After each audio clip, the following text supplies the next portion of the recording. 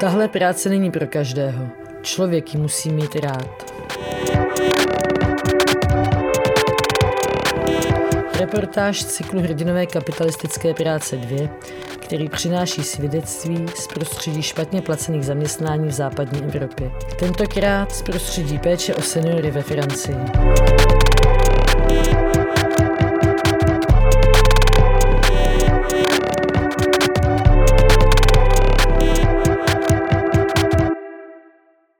Vlna veder přišla letos dřív.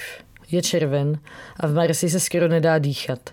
Na ulici z člověka leje pot, jsem tu už několik dní a obešla jsem několik organizací, které poskytují terénní služby. Nejdřív jsem chtěla pracovat v domově důchodců, ale ukázalo se, že pokud bych měla pečovat o seniory, musela bych mít kvalifikaci.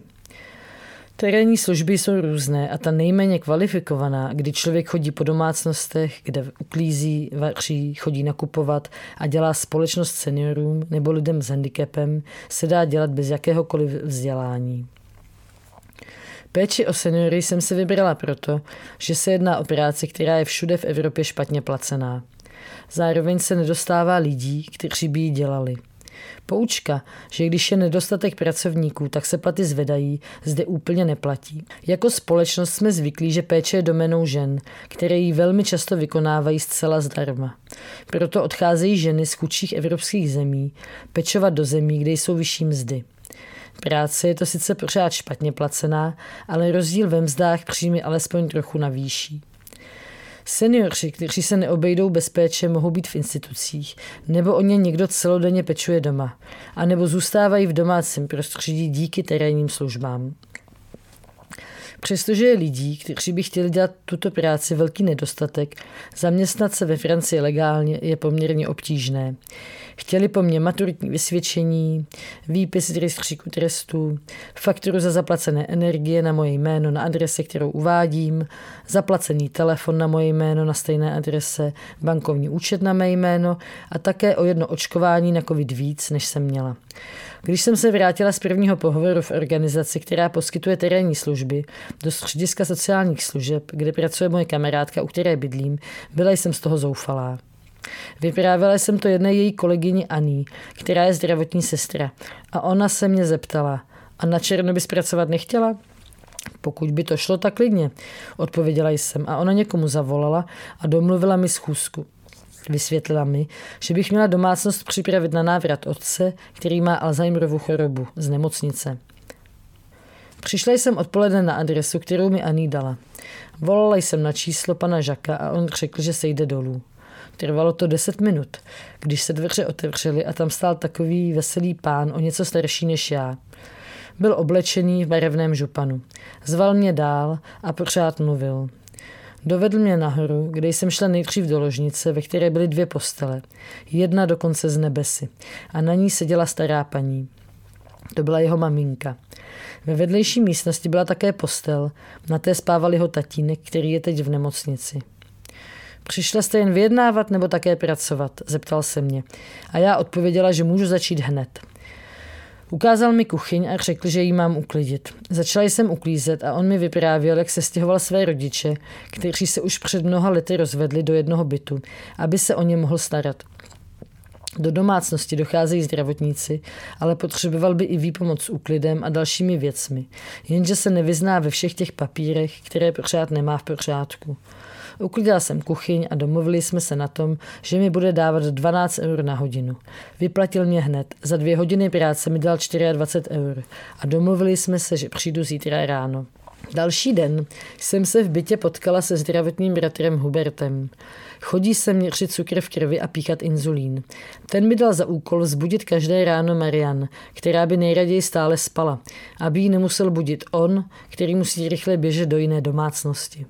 To se ukázalo jako velice složitý úkol, protože Marian se mě vždycky ptala, proč musí vstávat. A já jsem jen těžko hledala argumenty, proč by nemohla dál ležet, když chce. Jednou jsme se u toho ale nasmáli, když jsem jí vysvětlovala, že kdyby nevstala vůbec, tak bude spát a spát, a ona na to, až bych umřela, a začala se od srdce smát a docela ochotně vstala. Zdravotní bratr Hubert mi také vysvětlil, jak dělat snídaně, aby byly vhodné pro diabetičku. Jacques se až dojemně stará o svou maminku a snaží se starat o celou domácnost. Je toho na něj hodně, ale problémy mu dělají hlavně všechny ty papíry, kterých má plný byt a které by měl vyřizovat. Po několika dnech jsem přišla v 8 hodin ráno, jak jsme se předešlý den domluvili, a Jacques mi otevřel s uslzenýma očima. Byl úplně zhroucený a vyprávěl mi, že jeho táta byl v nemocnici a měl se vrátit domů. Jenže když za ním včera přišel na návštěvu, dozvěděl se, že ho druhý den převezou do domova důchodců. Nechápala jsem, jak je to možné, ale vysvětlil mi, že loni, když byl jeho táta v nemocnici, napadl tam jednu zdravotní sestru a byl zbaven své právnosti. Stát mu určil poručníka, který za něj teď rozhoduje.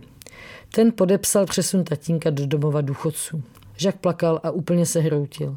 Říkal, že byl za tátou jednou v nějakém zařízení, když byl hospitalizován, a že ho našel připoutaného ve tmě, že mu ani nepustili televizi. On je tak šťastný, když je doma. Pustí mu Scooby-Doo a on se kouká a směje, říkal mi a zase začal plakat. Tvrdil také, že tatínek s Alzheimerovou chorobou nikdy nebyl agresivní doma, jen v institucích, protože se snažil dostat domů, kde je šťastný. Když dorazil zdravotní bratr Hubert a slyšel, co se stalo, řekl, že ten domov důchodců, kam Jacquesova tatínka odvezli, je horší než vězení. Ve vězení se člověk aspoň může umít, vysvětloval nám, jak to tam chodí. Sám tam totiž dřív pracoval. Naštěstí měl být příští týden soud, který se měl týkat právě opatrovnictví, a Jacques se na něj s pomocí Huberta a zdravotní sestry Annie, která mi tuhle práci dohodila, začal připravovat. Chtěl u soudu vysvětlit, že je schopný se o otce s pomocí terénních služeb starat. V domácnosti jsem pracovala 2,5 týdne a za tu dobu jsem tam získala pozici, o kterou jsem ani nestála. Jacques se mě každý den ptal, jak dlouho tam budu, a ovšem se mnou radil. Smutek z toho, že jeho táta je v domově důchodců, ho úplně zlomil. Když se vracel z návštěv, vyprávěl mi, jak jeho otec ztratil vůli cokoliv dělat, jak tam jen sedí s prázdným pohledem a na nic nereaguje. I Marian se mě na všechno ptala, jako bych byla její maminka. Uvědomila jsem si, jak snadno se lidé dostanou do závislého postavení. Čekali jsme, že do bytu přijde kontrola, která bude sledovat, zda je tam dost uklizeno. Šurovala jsem tedy jak divá. Nejvíc jsem bojovala s kuchyňskou linkou, která byla z nějakého materiálu, na němž byly vidět všechny šmouhy. Byt jsem vycídila do dokonalosti. Zvládla jsem nakonec i ty šmouhy. Soud dopadl tak, že soudkyně řekla, že pokud si Jacques dá všechny papíry do pořádku a bude mít objednané terénní služby, bude se moct jeho otec vrátit domů. To ale bude trvat několik měsíců. Loučení bylo těžké. Myslela jsem, že vyvrcholením mé práce bude návrat tatínka domů, ale opouštěla jsem smutnou domácnost, kde se chtěli o otce a manžela starat, ale nemohli.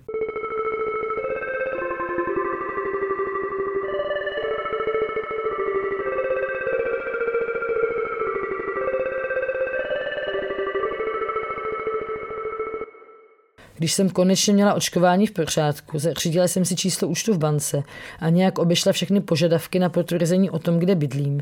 Donesla jsem svůj životopis do 2 organizací, které poskytují terénní služby.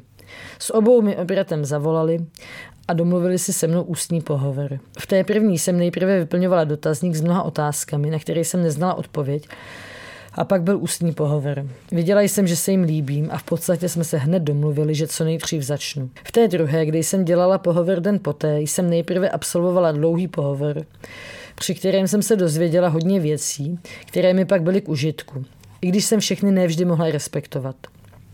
Dozvěděla jsem se například, že nesmím přijímat dárky, že nesmím jíst žádné jídlo, které mi v rodinách nabídnou, že nesmím nikomu dávat žádné léky. Na práci jsem se nakonec domluvila s tou první agenturou, ale kdyby nebylo toho druhého pohovoru, byla bych v práci ještě mnohem ztracenější. Podepsala jsem haldu papíru a taky jsem vyfasovala služební telefon, kde jsem měla plán pochůzek. Tím telefonem se taky budu přihlašovat a odhlašovat v domácnostech, kde mají kartu agentury, na kterou telefon přiložím a kliknu, že začíná schůzka. A když odcházím, tak se zase odkliknu. Snažila jsem se domluvit, že budu pracovat jako náhradnice, protože nevím jistě, jak tu práci budu zvládat. Na plánovači v telefonu jsem ze začátku měla jen 1 návštěvu od 9 ráno do 11, a to ještě ne každý den. To je prý ze začátku normální. Pracovat bych měla na poloviční úvazek, dokud se nezaběhnu, ale tohle je tedy ještě o dost méně než poloviční úvazek. Pak mě ještě poslali do další kanceláře, kde mi vydali pracovní vesty, roušky, dezinfekci na ruce a také mi dali podepsat ještě jeden papír kvůli pojištění.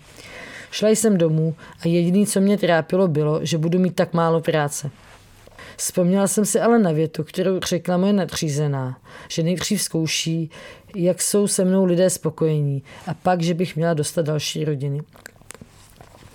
Večer jsem ukazovala smlouvu své kamarádce Kristýn, která je právnička, a ta říkala, že je strašně složitá. Našla mi v ní ale aspoň informaci, že budu mít minimální mzdu. Placená bych měla být jen za hodiny, které odpracuji přímo v domácnostech. Čas strávený přejezdy placený není. Ráno jsem vstala a šla na autobus, který jede podél Pobřeží. Paní Chantal, za kterou jsem jela, je 90. A když jsem se včera ptala, co u ní mám dělat, řekli mi, že mi to řekne sama. Ale že je prý taky trochu zmatená a že hodně padá. Že bude možná potřeba dojít na nákup nebo jít na nákup s ní a taky umýt okna. Otevřela mi paní, které bych typla klidně 75. Maličká, usměvavá staršenka a ptala se mě, kdo jsem. Ukázalo se, že mě nečekala, že prý z agentury nedali vědět, že přijdu dneska. Před časem u ní byla nějaká paní na šetření a slíbila jí, že jí někoho pošle na výpomoc. Donesla jsem jí desky z agentury, kde byla i píchací karta a hned jsem si odpípla, že jsem začala. Paní říkala, že uklizeno už má a byt byl skutečně v nejlepším pořádku, ale rychle jsme se dohodli, že tedy pojedeme na nákup. Paní Chantal trvalo dlouho, než se vypravila. Kontrolovala neustále, jestli má všechno a říkala, že pořád něco zapomíná. Padám pořád taky, stěžovala se mi. A když jsme vyšli ven před dům, pochopila jsem proč. Vůbec nedávala pozor a strašně rychle cupitala, u schodů jsem jí zachytila a ona vesele hnala dál. Nasedli jsme do autobusu. Nakoupili jsme a na zastávce, kdy jsme čekali na autobus zpátky, nebyla lavička. Ta byla sice naproti přes ulici, ale to bylo daleko. A paní Chantal říkala, že jí to hodně štve. Viděla jsem na ní, že už je unavená. Po návratu jsem chvíli umývala okna a pak, když uplynuly 2 hodiny, jsem se rozloučila a šla domů. Byla jsem dost unavená na to, že jsem měla jen 2 hodiny na nákup. Doma jsem usnula a probudil mě až telefon. Ten pracovní. Ale na nepracovním jsem měla 3 nepřijaté hovory z agentury. Chvíli jsem se marně snažila dovolat do agentury zpátky a proklikávat se těmi čísly, která jsem měla mačkat, ale pak jsem napsala Patricii e-mail, ať mi zavolá znova. Zavolala obratem a zněla strašně zoufale. Že jí dnes nějaká paní, která šla stejně jako já první den do práce, s prací sekla. Byla u nějakého pána, který prý není zlý, ale nějak se nepohodli. Prý chtěla prát prádlo, zatímco on nechtěl, aby to dělala. A že pokud si začne rozepínat kalhoty, abych mu vyměnila plínu, že to nemám dělat. A že to není moje práce. A prádlo mám vyprat, když tak proti jeho vůli. A říct, že mi to řekla ona, Patricie, ať to udělám. Pán je na vozíku. A když už jsme v tom, nemohla byste si vzít ještě jednu paní zítra a taky další dny? A že jsem říkala, že bych klidně pracovala i v neděli večer, tak jestli mi může dát něco o víkendu. Je to hrůza. Všichni jsou teď na nemocenských. Opravdu mi vytrhnete trn z paty. Vděčně drmolila do telefonu.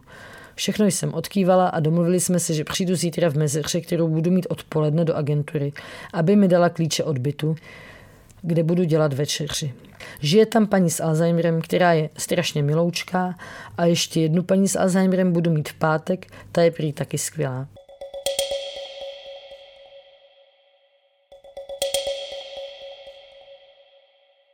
Ráno jsem uklízela u jedné paní, která je 89. Skončila jsem se 4minutovým zpožděním, rozloučila se a uháněla k panu Morrisovi. Včera večer jsem si našla nejrychlejší cestu. V autobuse jsem si vytáhla notebook a podívala se do e-mailu, jestli tam je odpověď na moje otázky, které jsem trochu nervózní z toho, co mám kde dělat, poslala ráno. Byla tam informace, že pan Morris má jít do nemocnice, ale že se neví v kolik hodin, takže pokud mi nezavolají, schůzka platí. Když mi včera Patricie po telefonu říkala, že mám na přejezd jen půl hodiny, tvrdila zároveň, že nevadí, když budu mít trošku zpoždění. Měla jsem ho ne trochu, ale dost. Ve 3/4 jsem teprve klusala do kopce ze zastávky autobusu a navíc jsem si spletla ulici a zbytečně vystoupala vysoko na kopec.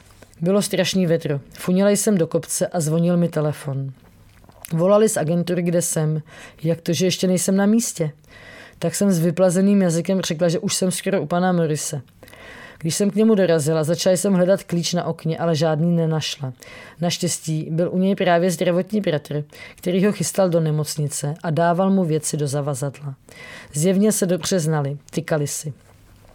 Zdravotní bratr byl nejspíš z Magrebu. Pan Morris byl usazený na nějaké kolečkové židli a řekl mi, co mu mám připravit k jídlu. Kromě toho, že nemohl chodit, špatně ovládal i ruce. Šla jsem bojovat s chytrou troubou, kde jsem se snažila vyluštit minipísmenka, z kterých bych dovodila, co mám zmáčknout. A mezitím přeložil zdravotní bratr pana Morrise z křesla v obýváku do postele s tím, že je unavený a že si musí odpočinout, než pojede do nemocnice. Když se dopekla věc z listového těsta, zeptala jsem se pana Morrise, na jaký mu to mám dát talíř. Ukázala jsem mu 2, které byly v odkapávači v kuchyni. Ukázal na jeden z nich a když jsem mu to donesla, řekl, že je moc velký. Tak jsem vybrala 2 menší a zeptala se, který z nich tedy. Ukázal na jeden z nich a když jsem mu to donesla, byl spokojený. Řekl mi, ať vytřu. Pak mi řekl, ať mu donesu 3 malé skleničky, 2 dorytky vína a 1 skleničku vody. Koukla jsem v kuchyni, že tam víno skutečně má. 1 skleničku s vínem měl také v ledničce, takže víno běžně pije.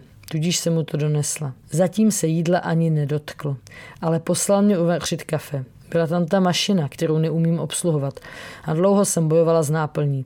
Snažila jsem se do ní narvat nějakou větší. Když jsem konečně našla správnou a kafe donesla a uložila ho přesně na to místo, kam chtěl, řekl mi, ať mu udělám ještě jedno. Stoleček u postele už měl plný věcí, které jsem tam nanosila, ale zatím se ničeho z toho nedotkl. Potom mi řekl, ať donesu mísu s ovocem, z které si pak dlouze vybíral. Když už jsem konečně měla být vytřený, řekl mi pan Morris, ať mu donesu telefon. Běžela jsem do obýváku a hledala jsem telefon. Jeden tlačítkový ležel v nabíječce. Vytáhla jsem ho a nesla do ložnice. Okamžitě ho vraťte do nabíječky, zařval na mě. Tak jsem zase šupajdila zpátky a v duchu se smála, že má stejnou mánii, jako měl můj táta, že telefon musí být pořád v nabíječce. Ukázalo se, že chtěl můj telefon, kde je internet. Vyhledejte mi výsledky lotinky, řekl útrpně. A tak jsem to vygooglila a porovnávala výsledky s jeho papírkem. Moc jsem se v tom nevyznala, ale nakonec jsem mu to podržela tak, že si to dokázal s papírkem spočítat sám.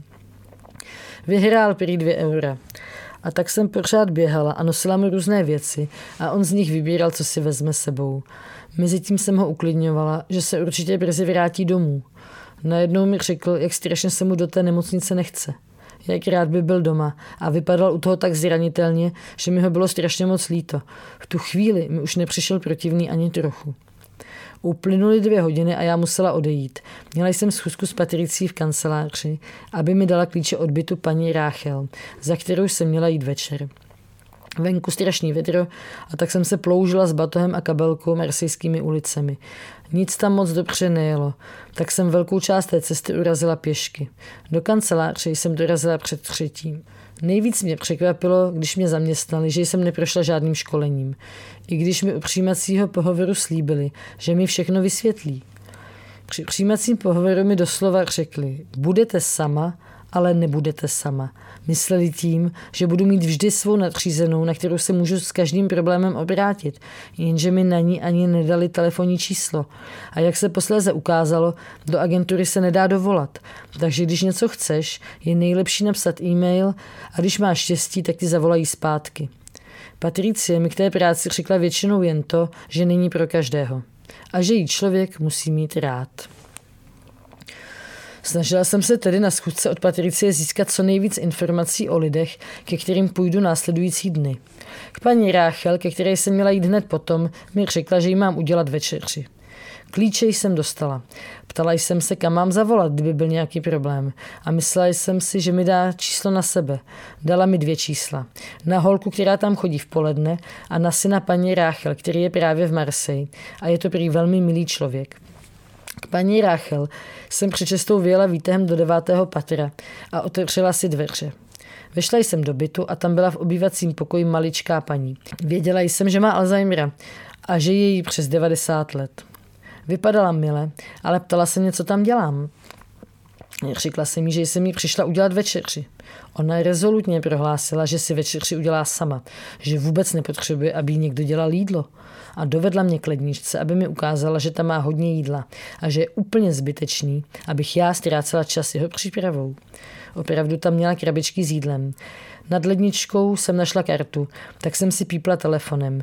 Nevěděla jsem, co mám dělat, tak jsem volala na to číslo, které mi dali v agentuře, ale hlásilo mi to, že neexistuje.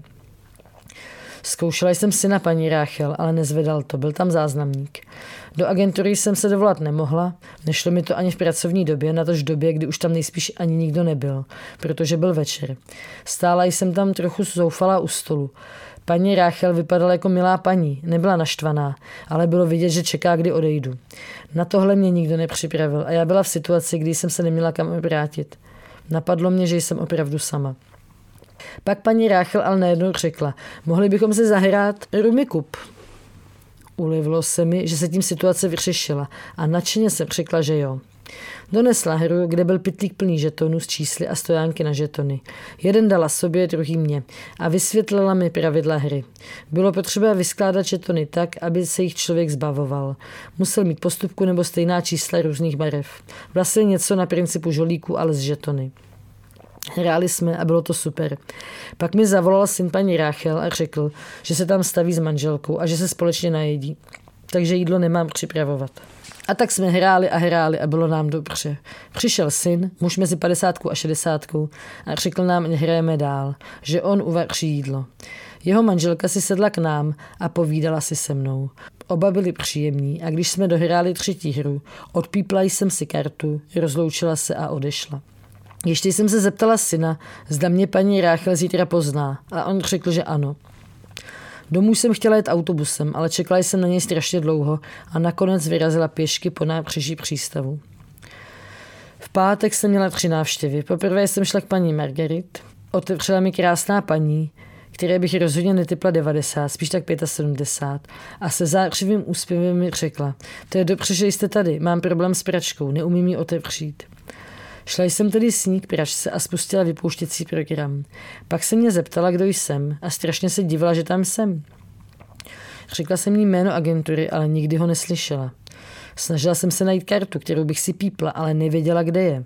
Tak jsem použila záložní plán s telefonátem automatu a to fungovalo.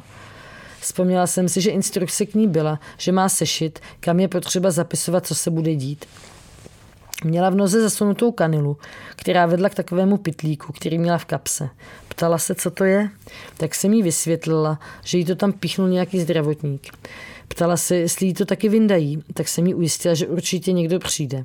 Za 2 minuty se mě znova zeptala, kdo jsem. A pak se mě zeptala asi 20krát. Mezitím se vždycky vyptávala, proč má v noze tu kanilu a snažila se jí vyndat. Pak jsem šla na záchod a když jsem se vrátila, strašně se lekla, protože zapomněla, že v bytě někdo je. A začala znova kolečko, kdo jsem. Nakonec jsem jí to napsala do toho sešitu a když se ptala, tak jsem jí to ukázala v tom sešitě. Přelouskala po každý mou větu i jméno Alexandra a zeptala se, to jste vy? Vyprávěla, že má dceru, která bydlí v jednom městě blízko Marseille a je profesorka na univerzitě. Pověsila jsem prádlo, vyhodila gumové rukavice, které se během praní úplně spekly a z prádla vytáhla i pár kolíčků. Umyla jsem okno vedoucí na terasu. Paní Margaret mi také vyprávěla, že když byla mladá, bydlela v Alžírsku, že to byl její domov, ale pak museli odejít a museli tam nechat své předky, kteří tam byli pohřbení. Alžírsko bylo francouzské, pamatujete? Pak začala zpívat písničku, kterou zpívávali se sestrou. Chodili obě do katolického sboru. Mládí v Alžírsku a její dcera byly 2 věci, které si pamatovala. Krátkodobou paměť neměla skoro žádnou. Bylo to nesmírně vyčerpávající, jak se pořád dokola ptala, kdo jsem. V jednu chvíli přišla řeč na její dceru. Na telefonu byla její fotka u tlačítka, kterým se jí dalo zavolat. Paní Margaret ho vytočila a pak mi ho dala, jako by se bála s dcerou sama mluvit. Vyptala jsem se dcery na tu kanilu, řekla, že maminka dost nepije a že jí má kvůli hydrataci a že přijde zdravotník, který jí to zase vyjme. Napsala jsem jí do sešitu, že přijdu v pondělí a byla jsem ráda, že jsem mohla odejít.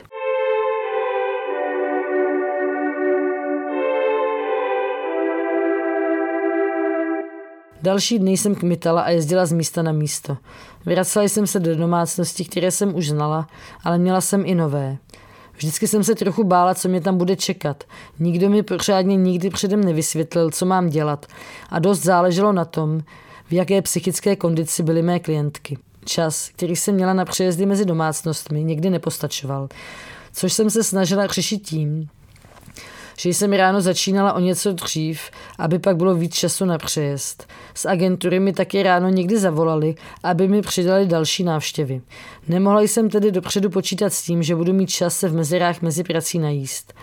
Večery jsem měla u paní Ráchel a velmi rychle jsem si navykla být tam déle, než byla doba, za kterou jsem byla placená. Hodina byla totiž strašně málo. A tím, že to bylo úplně večer, nečekal mě nikdo další. Paní Ráchel chtěla jíst, ale chtěla si nejdřív zahrát a strávit společně čas. Těžko se mi od ní odcházelo. Navíc mi u ní doma bylo dobře. V neděli jsem měla jít nějaké paní Dolores, která nemůže chodit a má neslyšícího manžela. Prý tam bude dcera a všechno mi vysvětlí. To jsem ráda, protože zorientovat se je někdy těžké. A taky člověk moc neví, co ho čeká. Zazvonila jsem tam před 10 a vyjela jsem výtahem, který vypadal bezpečně, do 5. patra. Otevřely se dveře do světlého čistého bytu, kde mě přivítala žena mého věku a její bratr. Žena se jmenovala Ada a hned mi na sebe dala číslo. Přivítali mě opravdu mile. Chovali se ke mně, jako bych byla jim rovná a prostě přišla pomoct s péčí o rodiče. Těžko se to vysvětluje, ale někde má člověk pocit, že je trošku služka, prostě cítí svou potřebnou roli. Tady to bylo úplně jiné. Rodina mě vítala málem jako milou příbuznou, kterou dlouho neviděli. Začali mě provázet po bytě a všechno mi vysvětlovat. Čím dál tím víc jsem byla zmatená, až jsem pochopila, že si myslí, že tady budu pracovat už na pořád, každý den. Adin bratr tu byl týden, protože nebyl, kdo by se staral o rodiče. Dnes odjede zpátky na sever Francie. Ada má 3 děti a pracuje jako čalounice. Je OSVČ a má hodně práce. K rodičům se každý den staví. Také k ním chodívají její děti, ale je potřeba, aby s nimi někdo byl přes oběd. Jinak Ada nevydělá měsíčně dost peněz, aby uživila svou rodinu. Na práci jsou 2,5 hodiny, takže je dost času uvařit, uklidit i popovídat si.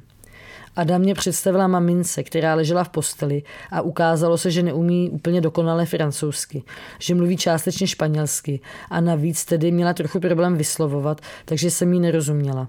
Maminka se rozplakala, když se se mnou snažila mluvit. Ada mi vysvětlila, že maminka ochrnula v únoru a že to strašně špatně nese. Je navíc nešťastná z toho, že odjíždí její syn. Vytírala jsem podlahy a umyla záchod a koupelnu. A když jsem se dostala znova do pokoje, kde ležela Dolores, chtěla mi něco říct a znova se rozplakala.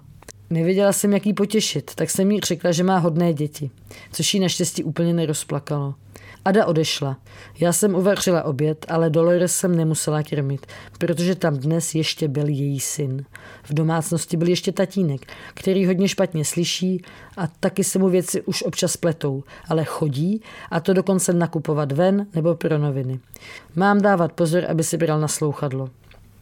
Po jídle jim mám oběma dávat léky, které mám připravené v lékovkách. Dolores ležela v posteli, protože zdravotní bratr, který je schopný zvednout, je na dovolené. Mám taky vždycky vyprat, pověsit prádlo, nežehlí se. Byt je krásně čistý, mop bezvadně funkční, jen atmosféra byla skrz Doloresin smutek těžká.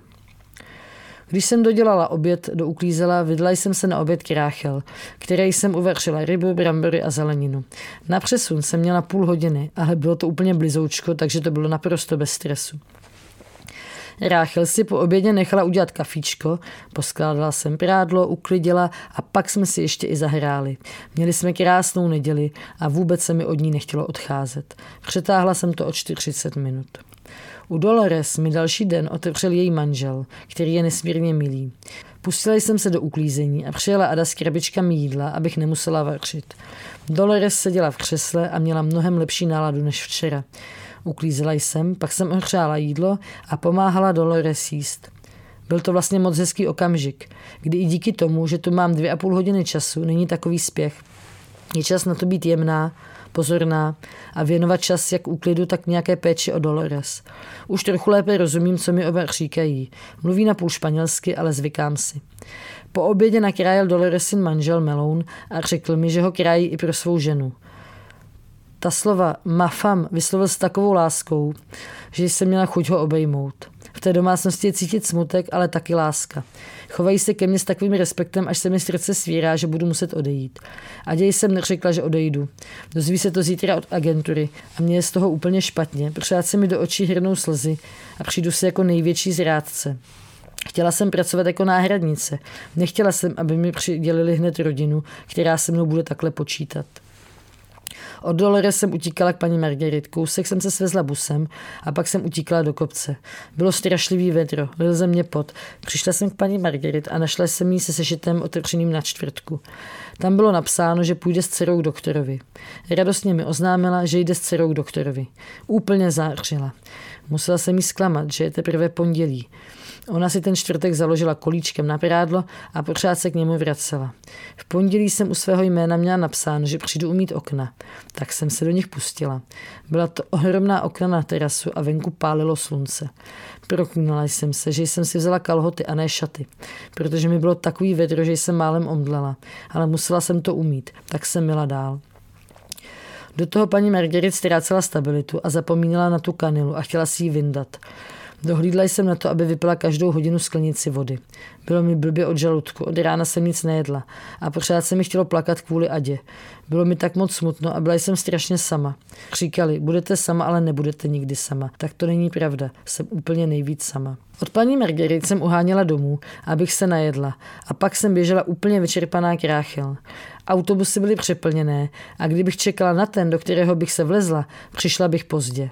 Vyklusala jsem těch 9 pater a byla šťastná, že moje večerní mise je u někoho tak strašně báječného, jako je Ráchel. Když jsem další den krmila paní Dolores, volala Ada a Dolores jí říkala, že jsem hodná. A zářila jako sluníčko. Chutnalo jí, co jsem uvařila. Pěkně v klidu jsem uklidila, vyndala pračku, ve které se vyprala i podložka do postele, takže prádlo bylo plné malých kousíčků. Snažila jsem se ho co nejvíc očistit. Pan José, Dolores manžel, mě požádal, ať mu nakapu do očí kapky. Což bych dělat neměla, ale nemohla jsem říct, že to neudělám. Od Dolores a Joseho jsem šla do agentury a po cestě jsem brečela. V agentuře jsem řekla, že musím z rodinných důvodů odjet. Patricie mi zoufale ukázala můj plán práce na další měsíc a ukazovala mě, kým mě nahradí. Nechtěli jsme zneužívat vaší ochoty, takže neděli jsme vám nechali volné, řekla mi. Začínala bych vždycky ráno a končila večer, dohromady většinou 11 hodin práce. Placených bych ovšem měla mnohem méně hodin, někdy 6, někdy 7. Za přejezdy mezi domácnostmi člověk nedostane nic. Není to problém mé agentury, je to všude stejné. Takový je ve Francii zákon. Během covidu se mluvilo o tom, že by měla být tato práce lépe placená. Mělo by se ale také mluvit o tom, že by ženy, které chodí do domácnosti starat se o seniory, měly mít supervize a možnost mluvit o tom, co zažívají. Ta práce není jen fyzicky náročná, jak je uspěchaná a vyžaduje různé úkony. Je náročná především emocionálně. Stresující je často i nedostatečná časová dotace pro klienty. Za hodinu nelze uvařit, uklidit, odpovědět na různé potřeby, které klient má. Francouzský novinář a poslanec François Ruffin se snažil změnit zákon tak, aby ta práce byla lépe ohodnocená. Jeho návrh zákona byl ale pozměňovacími návrhy tak okleštěný, že z něj nakonec nezbylo nic. Lidí, kteří tuto práci vykonávají, je nedostatek, čímž trpí péče o seniory. Francouzský stát se snaží lidi co nejdéle udržet doma. A to je dobře, protože podmínky v domovech důchodců jsou otřesné a provází je řada skandálů. Ženy, o které jsem se starala, byly navíc často v dobré kondici a bylo jasné, že kdyby šly do instituce, kvalita jejich života by šla rychle dolů. Poslední dny jsem nejvíc myslela na Adu, Dolores a Joseho. Byla jsem u nich každý den a Ada se už neobjevila. Bála jsem se, jestli se nezhroutila, když se dozvěděla, že tam nebudu následující měsíce každý den chodit. Dolores ani José se nějak nezmínili o tom, že mám odejít. To mi bylo divné, protože ve všech ostatních domácnostech se mnou loučili a říkali, že je smutné, že odjíždím. V pátek, poslední den, jsem u nich zazvonila a ozval se Adin hlas. A já byla ráda, že se uvidíme před odjezdem a rozloučíme se. Vyšla jsem nahoru. Vřele mě přivítal a začala mluvit o tom, co bude v neděli. V tu chvíli jsem pochopila, že ona neví, že odjíždím. Tak jsem jí řekla, oni vám to neřekli? A ona vytřeštila oči a zeptala se, co? Řekla jsem jí, že odcházím a že se myslela, že to ví. Ada volala Patricii do agentury, ale ta se nejspíš nechala zapřít. Klepaly si jí ruce, byla zjevně v šoku. Cítila jsem, že je blízko zhroucení. Po půl hodině musela do práce a já jí slíbila, že v agentuře řeknu, ať se jí ozvou. Loučení s Dolores a Josem už bylo skoro nad moje síly. Proč jsem se nedokázala zaměstnat jen jako náhradnice? Cítím se jako zrádce a nedokážu si to odpustit. Od Dolores a Joseho jsem běžela vrátit telefon do agentury a zeptala jsem se Patricie, jak to, že to Ada nevěděla. Patricie mi řekla, neodvážila jsem se jí zavolat, nikoho místo vás nemám. Byla úplně zoufalá a pořád vymýšlela, koho tam strčí. Přišlo mi, že už pomalu blouzní, když doufá, že se to nějak vyřeší. Dnes měly přijít 2 uchazečky o práci na pohovor a nedorazila ani jedna. Na vině je prý štědrý sociální stát, který nenutí lidi pracovat. A tahle práce taky není pro každého. Chce to podle Patricie lidi, kteří tomu dají všechno. Zmínila jsem se, abych něco odpověděla, že některé moje kamarádky, které tuto práci dělají, kupují jídlo klientům ze svého, když vidí, že by jinak měli hlad. Patricie se úplně rozzářila. Ano, to naše pracovnice dělají a zůstávají často v domácnostech déle, než mají vymezený čas. Jsou tam pak zdarma ve svém volném čase. Přikývla jsem, že to chápu, že jsem to taky dělala, ale překvapilo mě, že se s tím počítá. Systém je založený na práci, která je placená jen částečně. Vedení navíc počítá s tím, že ho budou pracovnice dotovat svým časem a někdy i penězi. Za 10 dní práce jsem si vydělala 500 eur. Obvykle jsem začínala v 9 ráno a končila v 7:30 večer. Ada se musela následující týdny o své rodiče starat sama s pomocí své rodiny. Najít stále zaměstnance je pro terénní služby nesmírně náročné a nemůže za to štědrý sociální stát, ale špatně nastavený systém, který se musí změnit.